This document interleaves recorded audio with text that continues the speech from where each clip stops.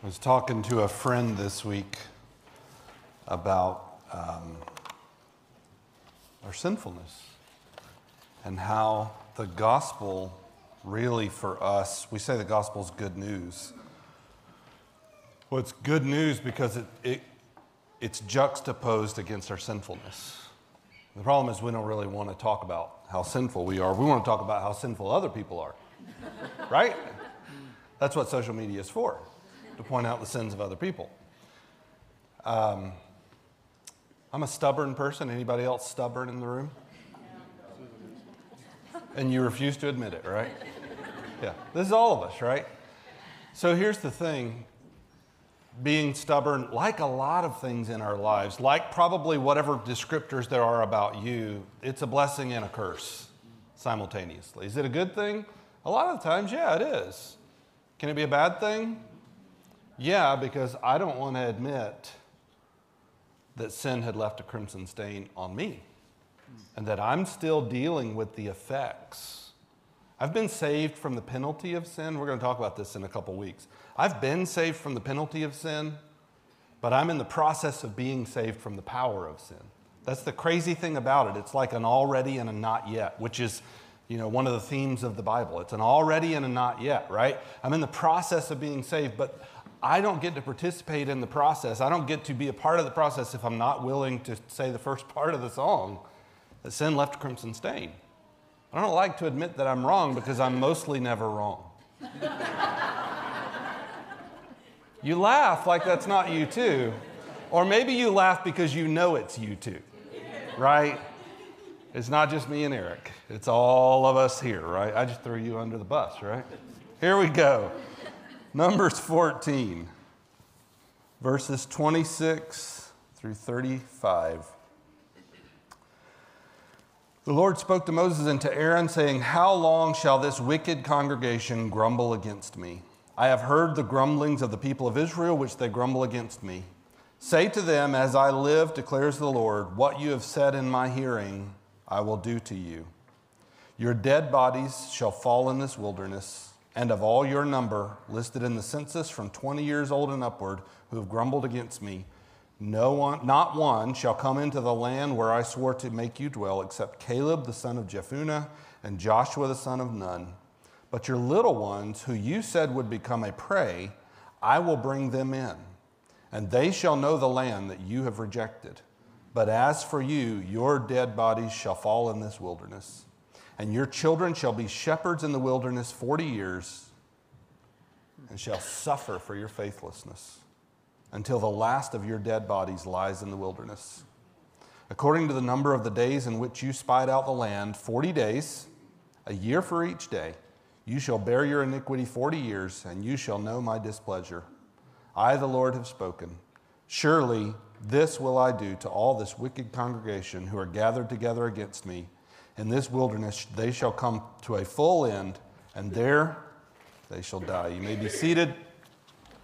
May God bless the reading of his word. We are in a sermon series called Exodus. Again, it's not just the book of Exodus, it's actually the story of the Exodus. It's a story arc. This is the first week actually that you could have figured out that this is not just about the book of Exodus, because we are no longer in the book of Exodus. We are now in the book of Numbers, and if you notice, we jumped all the way to chapter 14. Did we skip a lot? Yes, we skipped a lot. I told somebody recently, and this just shows you how my brain works, and this is not right, okay? This is just reality. I want to start preaching through some of the minor prophets, right? And even some of the major prophets. But there's a storyline in Scripture, and specifically in the Old Testament, right? And so if you're going to talk about some of these things, you've got to understand what brought us here. Like, what context are we in? One of the things I think, and by the way, if you're a leader, like if you're a leader at work, most of you are leaders in your home, right? One of the big leadership mistakes that I think we tend to make, and I've certainly had to struggle with this over the years, is not taking the time to understand the context, that you almost always joined a story that's already in progress, right? So you need to really understand, the more you can understand your context, the better chance you have of making decisions that honor God and that really move us toward God's best.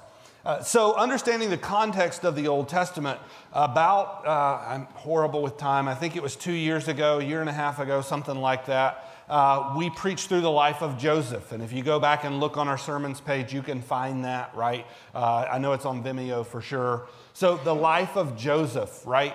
And so how do you jump from the life of Joseph, which if you think about it, took place in Egypt, right? Here's the nation of Israel in Egypt, and they're not really even a nation yet. It's just a family at that point. How do they get from there all the way to, let's talk about minor prophets? Well, there's a story arc here. So it just hit me, hey, we've got to get them out of Egypt to the promised land. We've got to follow the story. And so that's what we're doing this fall, and then we're going to talk in just a minute about how in the spring we're going to pick up the story. So this sermon series, the Exodus, actually we're going to go to the edge of the promised land, and then we're going to kind of unhitch from the story because we've got Christmas and some other things we need to talk about. This is a long story arc, and it's really of the Israelites' flight from bondage in Egypt. Some numbers, because some of you are numbers people. I like statistics. Some of you like statistics. They went into the nation of Egypt, more or less a family of, say, 70 people, right? About 400 years later, they come out as a nation of probably a little over 2 million people. That's a pretty big jump, right? And you can understand why, maybe you can understand why, Pharaoh kind of was intimidated by them, because this was not a small number of people, and there easily could have been a revolt and an uprising, and especially when you see how poor of a leader Pharaoh was, right? There's a possibility this thing could go south. This is a lot of people. 400 years later, there are 2+ million people who come out, and then as we've said, and as many of you have heard, it more or less, the journey should have taken 2 weeks, and instead it took 40 years. And before we laugh and throw rocks, we should be reminded that we could tell some stories like that about ourselves, couldn't we? That maybe it's our stubbornness that causes us to miss God's best or to delay God's best for us. And here's the tension, and I'm just going to tell you this. You're going to feel this morning, but this is real tension. This is real life. Can I just tell you guys, time out? This is just my little commentary. I think one of the things that there's something about our culture. I don't know if it's the rise of technology, how easy it is for us to have information at our fingertips. I don't know what it is, but I'm amazed at how often I find myself being mentally lazy. And I don't think it's just me. That's why we want to make things binary that are not binary. We want to make things like this is either good or bad. Everybody's either good or bad, right? Everybody's either a victim or a villain. That's not how life works. And there's so much of being an adult that involves nuance, right? It involves nuance. And this is one of those things that I think we have to unpack. There's a nuance to how we follow God. There's a nuance to understanding, listen, this is how we're going to finish this up. God can simultaneously be faithful to his promise and let us experience the repercussions of our choices. And if he does so, it doesn't mean that he doesn't love us. Did you know that it's possible to love someone and discipline them at the same time? Come on. Any parents in the room? In fact, many of you, your minds have already gone there before I say it. If you love them, come on, you will do what? From time to time, as seems best, because you love them. Wait a second, I thought God loves me. God does love you. And he loved these people that he was talking about right here. Tim, can you prove it? He brought them out of Egypt. But what we're about to see and what we're about to unpack is the idea that they just kept on and they kept on and they kept on with the complaining and the grumbling and the murmuring. And finally he said, okay. This is not, Tony Robbins, the power of positive thinking. It's none of that. But sometimes your words do become a self-fulfilling prophecy. They really, really do. Your words have power. So this is part 11 of Exodus. Today's sermon title, you see it on your notes, is Leaving Defeat Through Vision. Leaving defeat through vision. Now, here's what I want to tell you. This is a turning point in the story. I'll tell you what I mean by that. It's a turning point in a couple ways. But specifically, if you've noticed, if you've been a part of this story, you've watched, as every week we've said, we're leaving something, moving towards something, right? God doesn't just call us from things, He calls us to things. He didn't just set them free from slavery in Egypt so that they could live their best life now. He set them free from slavery in Egypt so that they could go to a promised land and serve Him faithfully, so that they could worship Him freely, right? You're leaving something, moving towards something. Here's the rhythm. Listen. This is the first part in the story where what I'm telling you to do, leaving this and moving towards this, actually didn't take place in the story. They didn't leave it. That's the point of this sermon. But this gets to be a cautionary tale for you and I, because they didn't leave it, but you and I get a chance to. We get the chance to leave defeat through vision. If we can understand, I'm not talking about your vision or your dream, and listen, I love a whiteboard as much as the next guy. And a lot of Capital City Church took place on a whiteboard first, because we had to figure out, we had to dream, we had to pray and listen to God, and the elders still do that. Like, I love all that, but I'm not talking about your vision, I'm talking about God's vision. What has God called you to? What's God's plan for your life? You say, Tim, I don't know. Yeah, as a church, we're working on some things to help you figure that out, because you need to figure that out. It's not just some big idea. God calls us to vision. This wasn't true for them, and here's the point. Listen, when we stubbornly cling to our doubt and our negativity, we absolutely can miss God's best for us. And I say that, I'm just telling you, I say that being 100% fully reformed in my theology. About half of you get that joke.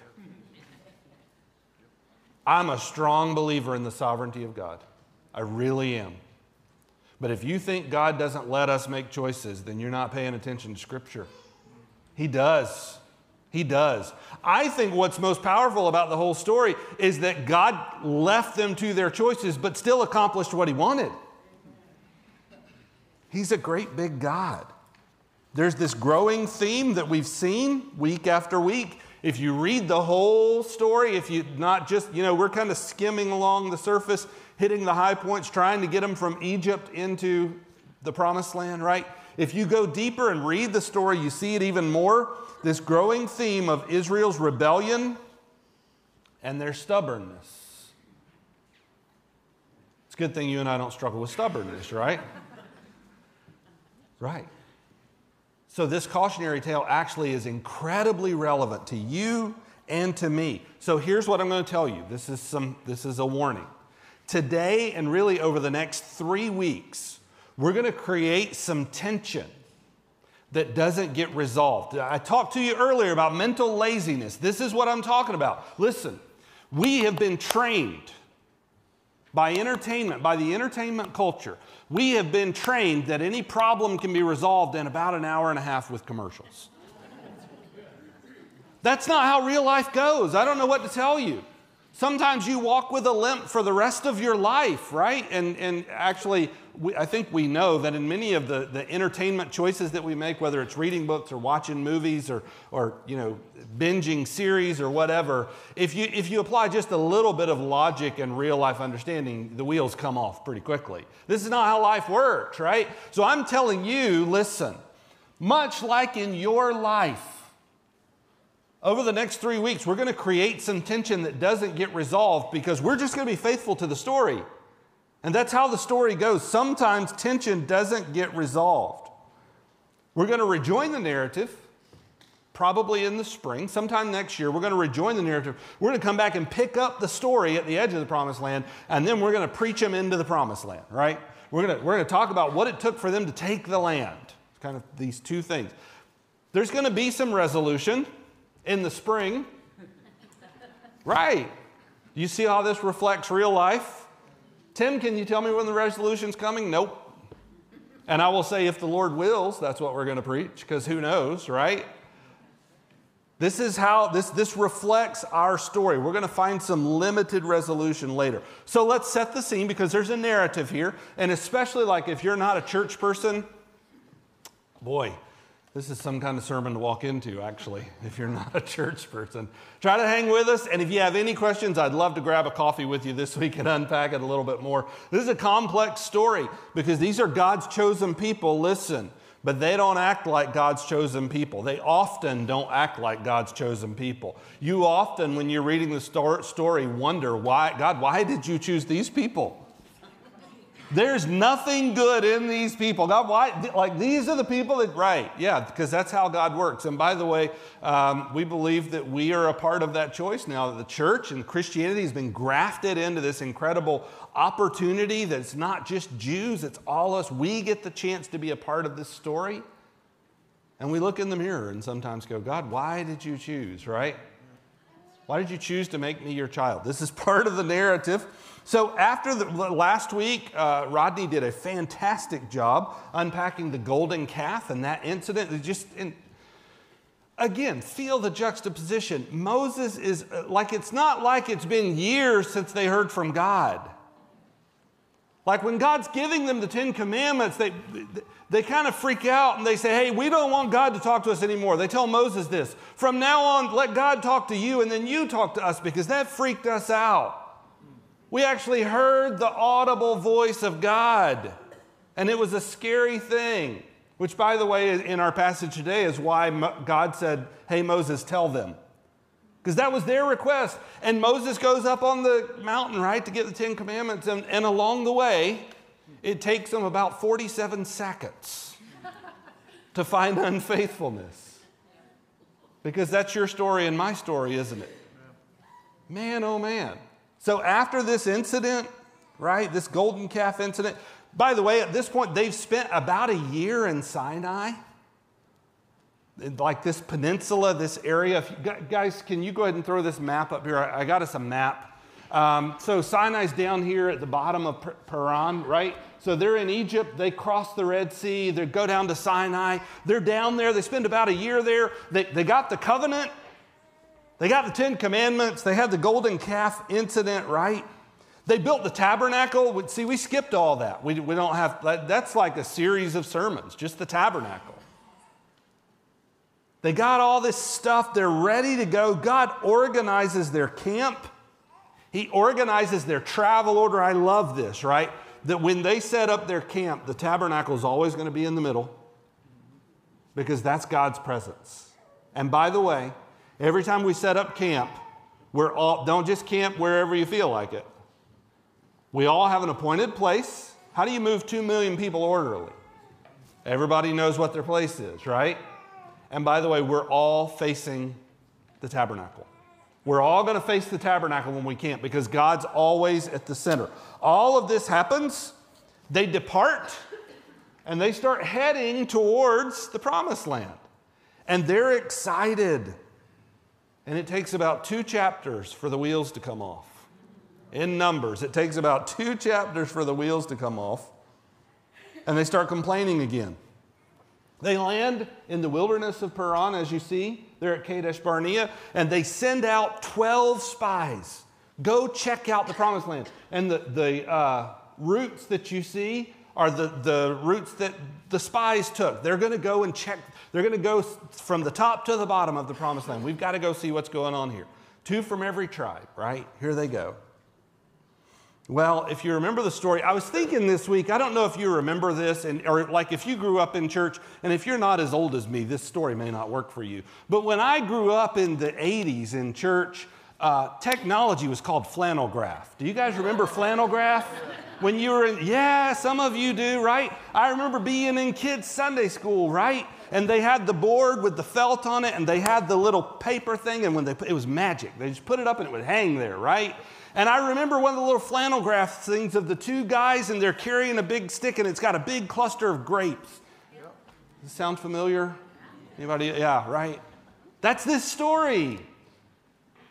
It represented God's blessing. This promised land was a beautiful and plentiful land. It was fertile. This was a place they wanted to live in. And 2 of these spies return optimistic, and the other 10 say, I don't think we're going to be able to make this happen.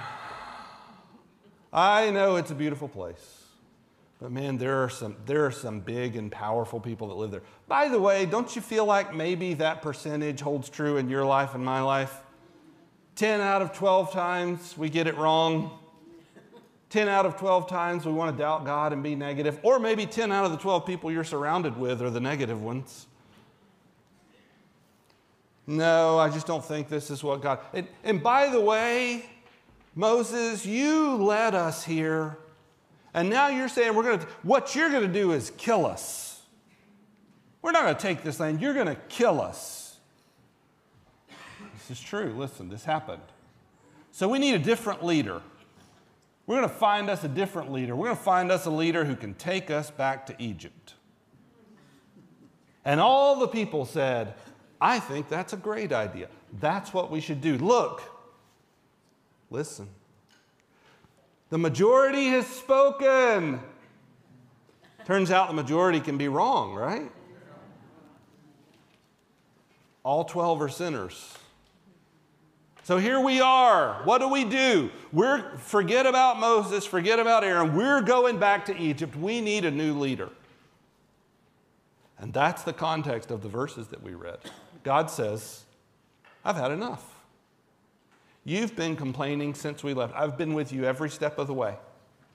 I've provided for you every step of the way. And every time I provide for you, your response is, yeah, but what about? Any analyzers in the room besides me?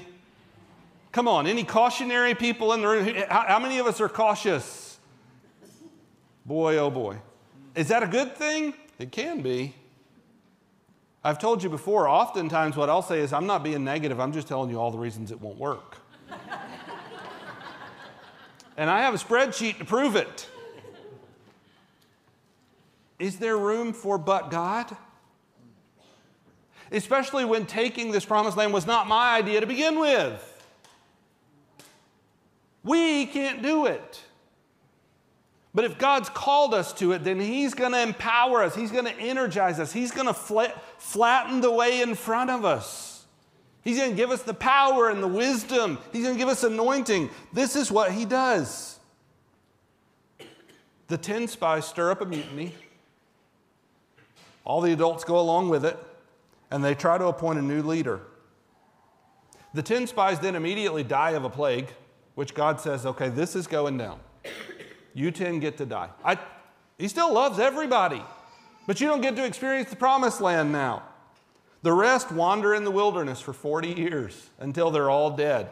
And you saw, fascinating, and maybe you've never picked up on this in the story before, a year for every day that you're there. Goodness. In other words, see if this doesn't sound like a punishment. You don't get to go back to Egypt. But you don't get to go forward into the promised land either. That's a pretty horrible existence. I'm not going to let you go back.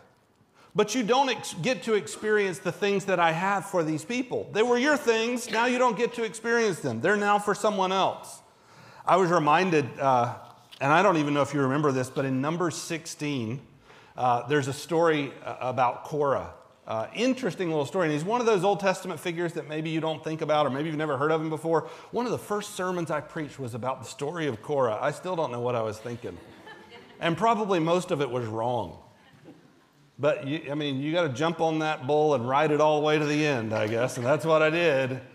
Fascinating story of rebellion. And the story of Korah, this is fascinating. The God who loves us. The God who loved them.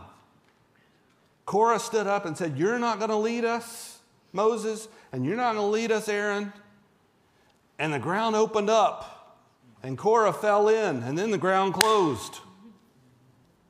And he was with the Lord at that point, because he was no longer here. We should tremble with reverence in front of the God that we serve, because He's not a pushover. And He's a loving Father.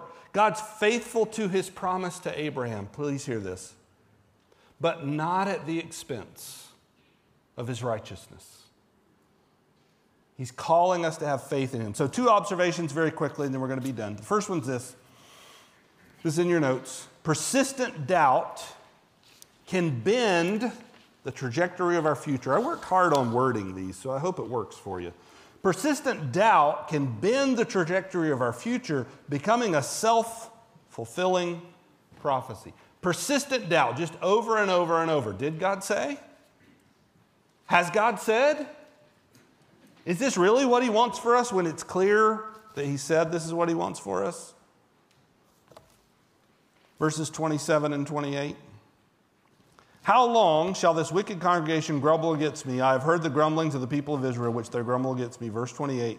Say to them, as I live, declares the Lord, what you have said in my hearing, I will do to you. You have said it. That was not my plan, but you just keep saying it. So now it's going to come true. Not because I wanted it, but because you keep saying it. How do we reconcile this with the fact that God's always in control and He always gets His perfect will? Well, He also has something called a permissive will. And sometimes He allows things to happen that were outside of His original plan, and His long-term goals are always accomplished. But chess pieces happen because the chess pieces are you and I, and it's not that someone else is moving us. We actually make decisions. We make choices. Here's what I'm saying to you, especially, listen, I asked you earlier, how many of us are cautious? The fruit of the Spirit is not just caution. In fact, it's not even in the list, is it? The fruit of the Spirit is not being realistic. It's not living in reality. What is it? Peace and joy and hope. Hope. How do you balance hope with caution? Well, certainly the Bible tells us that it's good to be cautious and sit down and count the cost, right? All of that's true. But man, oh man, when God's called us to something, when God's called us forward, we should respond in hope. The mystery is that somehow, even within God's sovereignty, our faith plays a role in our future. Go back with me to Matthew 8. This is in your notes. We'll put it up here, Matthew 8:10. And this is just the very end of the story of the centurion servant. You remember this? The centurion's servant in Jesus' ministry. This centurion comes to Jesus. He says, listen, I know what it's like to have people in authority under me. I know what it's like to tell people, go do this, and they do it. They have no choice. I understand what it's like to have authority and power. And I'm asking you, if you would just say the words, my servant would be healed. In other words, what he's saying is, I know that you have that kind of authority. I know that you have that kind of power. Verse 8, Matthew 8:10. When Jesus heard this, he marveled and said to those who followed him, truly I tell you, with no one in Israel have I found such faith. And to the centurion Jesus said, go, let it be done for you as you have believed. Tim, can you explain this? Nope. Is God still sovereign? Yep. How does God's will fit into all this? I'm not God. I don't totally understand it. I don't totally get it. But what I'm telling you is, first of all, hey, how about we just spend 4 or 5 sermons unpacking the idea that Jesus marveled at someone's faith? How awesome would it be to have the kind of faith that would cause Jesus to marvel? Anybody in the room have it? Because I don't. Man, oh man, how interesting is this entire story? But it's clear, it says, and the servant was healed at that very moment. Go and let it be done for you as you have believed. Their faith played a key role. If your faith plays a role in your future, please stick with me on the logic here. If your faith plays a role in your future, and it does, then your lack of faith might play a role in your future as well. Or your stubbornness might play a role in your future as well. Proverbs 17:22. A joyful heart is good medicine, but a crushed spirit does what? Dries up the bones. Listen, you ever been around somebody that just dries up your bones? They just make you stoop over. Sometimes I just feel like I need to lay down and take a nap after some conversations. Why? because they're not being negative. They're just telling me all the reasons that it won't work. And I have no doubt that I do that to others at times. Sometimes, maybe I've done it to you. If so, I apologize for that. Man, oh man, what must it be like? Which do you want to be around? Somebody who's good medicine or somebody who dries up your bones? Here's what I'm saying to you. A negative spirit, a crushed spirit, doesn't just exhaust those around you. It exhausts you too. You ever get tired of being around yourself? How many of you, because I know this is true for me, how many would join me in saying that sometimes the biggest complaints are the ones where we just complain to ourselves? And we don't want to tell other people, but just that. I heard a guy say years ago, you're the best preacher that you've ever heard. I think that's true. Because you believe everything that you say, if you're not careful. What about when it's all negative? Just all the reasons that it's not going to work. I shudder to think about the things in my life that I've missed out on because I knew all the reasons that it wouldn't work. It's real. It happens to us. It exhausts us. And it exhausts those around us, which really takes us kind of to the second point. Our stubbornness, this is scary, echoes into the lives of those we love. Our stubbornness echoes into the lives of those we love. Verse 33.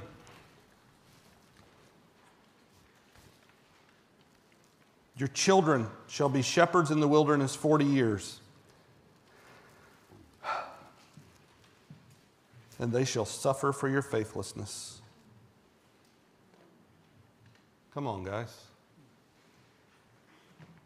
Is this real? Uh-huh. Does it happen? Absolutely. Does that crush your heart as much as it crushes mine? That our doubts and our negativity can actually have a ripple effect? Why? Because you don't live in a vacuum. And you say, Tim, I don't have kids, or I'm not married, or whatever. It doesn't matter. You don't live in a vacuum. Do me a favor right now. Look around this room. Quit looking at me. Look around this room. You don't live in a vacuum. You live in some kind of community. And I'm not just talking about your address, although that's a pretty good place to think of community too, right?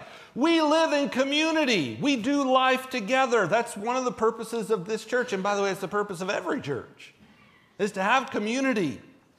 If we're all trying to paddle in the same direction, what if we got together every once in a while and just paddled together, right? What if we saw what it might look like for us to encourage each other and try to make progress together? We don't live in a vacuum. Our decisions affect others, by the way, in proportion to their proximity to us. So the closer they are to me, the more my decisions are going to affect them. So after God, who does that start with? Well, for me, it starts with my wife.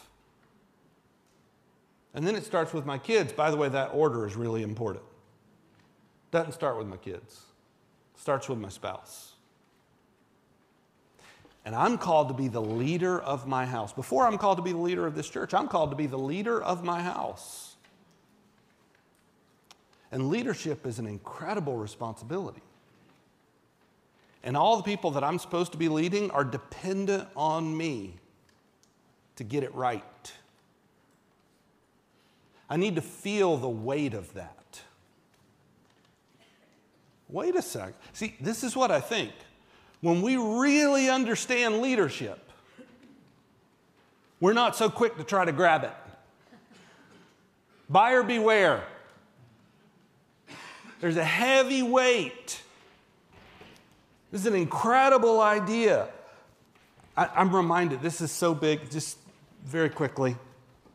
I think about this story all the time. Years ago, I was on a flight to the Dominican Republic. I was going down to work with a pastor there in Santiago, and it was the last flight. Like I went down there several times a year, and so I'd fly from Kansas City to Miami, and then Miami to Santiago. And it was that last flight, and it was the last flight of the day, and we were all tired, and we all just wanted to get there. And we all knew once we get there, then we've got to go through customs and all, like it was just going to be a late night. And I remember sitting on the runway. It was an American Airlines flight. We're sitting on the runway, getting ready to take off from Miami. And a dude got on, and I've never seen this before or since, but for whatever reason, one of the seats didn't work. And it was one of the seats in the exit row, and nobody could sit there. You can't sit in that seat. I don't remember why. I didn't care why. It was late. I just wanted to get to where I was going. And the dude got on the flight who had paid for it. He paid for that seat. You know how I know he paid for that seat? Because he let everybody know that he had paid for that seat. You know how much he paid for it? $14 extra. You know how I know that? Because he let everybody know that he had paid $14 extra for this seat. And we sat and listened to the flight attendant argue with him for much longer than we should have. Do you know how quickly I just wanted to give him $14 out of my wallet? To say, bro, just find another seat. Why? Because either we all go together or none of us goes. Your decision to have this argument doesn't just affect you. None of us get to go to our destination if you don't get it together, bro. So seriously, I'll give you $28 if you'll just sit down. Because I would like to go to sleep sometime tonight.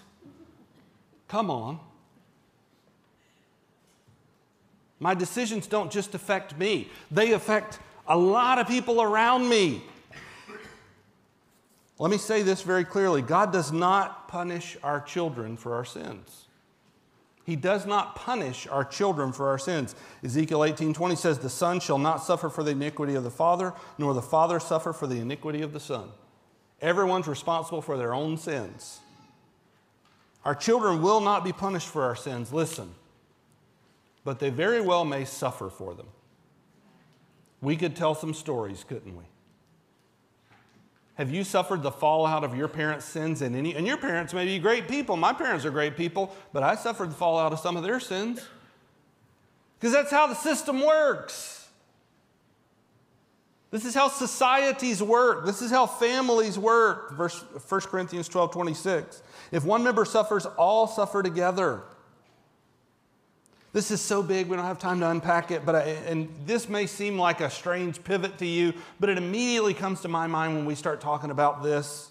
In a related ecosystem, when we're all in an ecosystem together, we affect each other, and Hebrews 12:15 is a key indicator of this. See to it that no one fails to obtain the grace of God, that what does it say?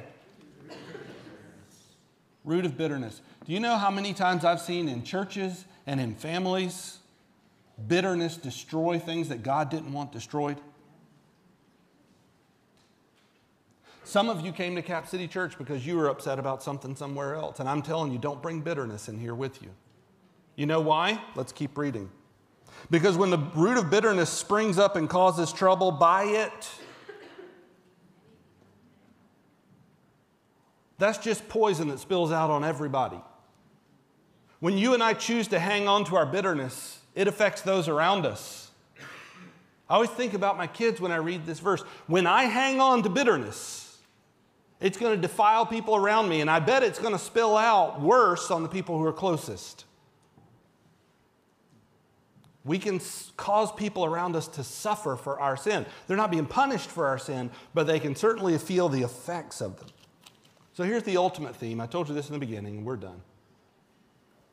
God remains faithful to his promises, and he honors our choices. He does both. How is he able to do both? Well, he's God. You fast forward to Deuteronomy. We're going to read, and I pick and choose verses because we don't have time to read an entire long passage. This is what Moses said. They're getting ready to enter the promised land. This is what Moses says. This is his message to the nation of Israel from God. He says, see, God's talking, I have set before you today life and good, death and evil. But if your heart turns away and you will not hear, but you're drawn away to worship other gods and serve them, I declare to you today that you shall surely perish. You shall not live long in the land that you are going over the Jordan to enter and possess. This is not a lock. You're at the edge of the promised land and you're going in. And life and death have been set before you. And your salvation may not be at stake, and it's not, right? But if you think we can't all feel the repercussions of the sins that we all choose to cling to, then you don't understand how the story goes. You know what I think about this? Ultimately, they didn't faithfully worship and serve God, did they? And they wound up in exile, which is how we got a bunch of the minor prophets. They were in exile. They didn't get to keep the land that God had given them. Now, I know that even echoes into today. They came back, right? But God's plan was, this is your land and you stay on it, and you never get conquered by anyone. God still accomplishes his will, but we're part of a story. And in this story, you and I make choices, and our choices have consequences.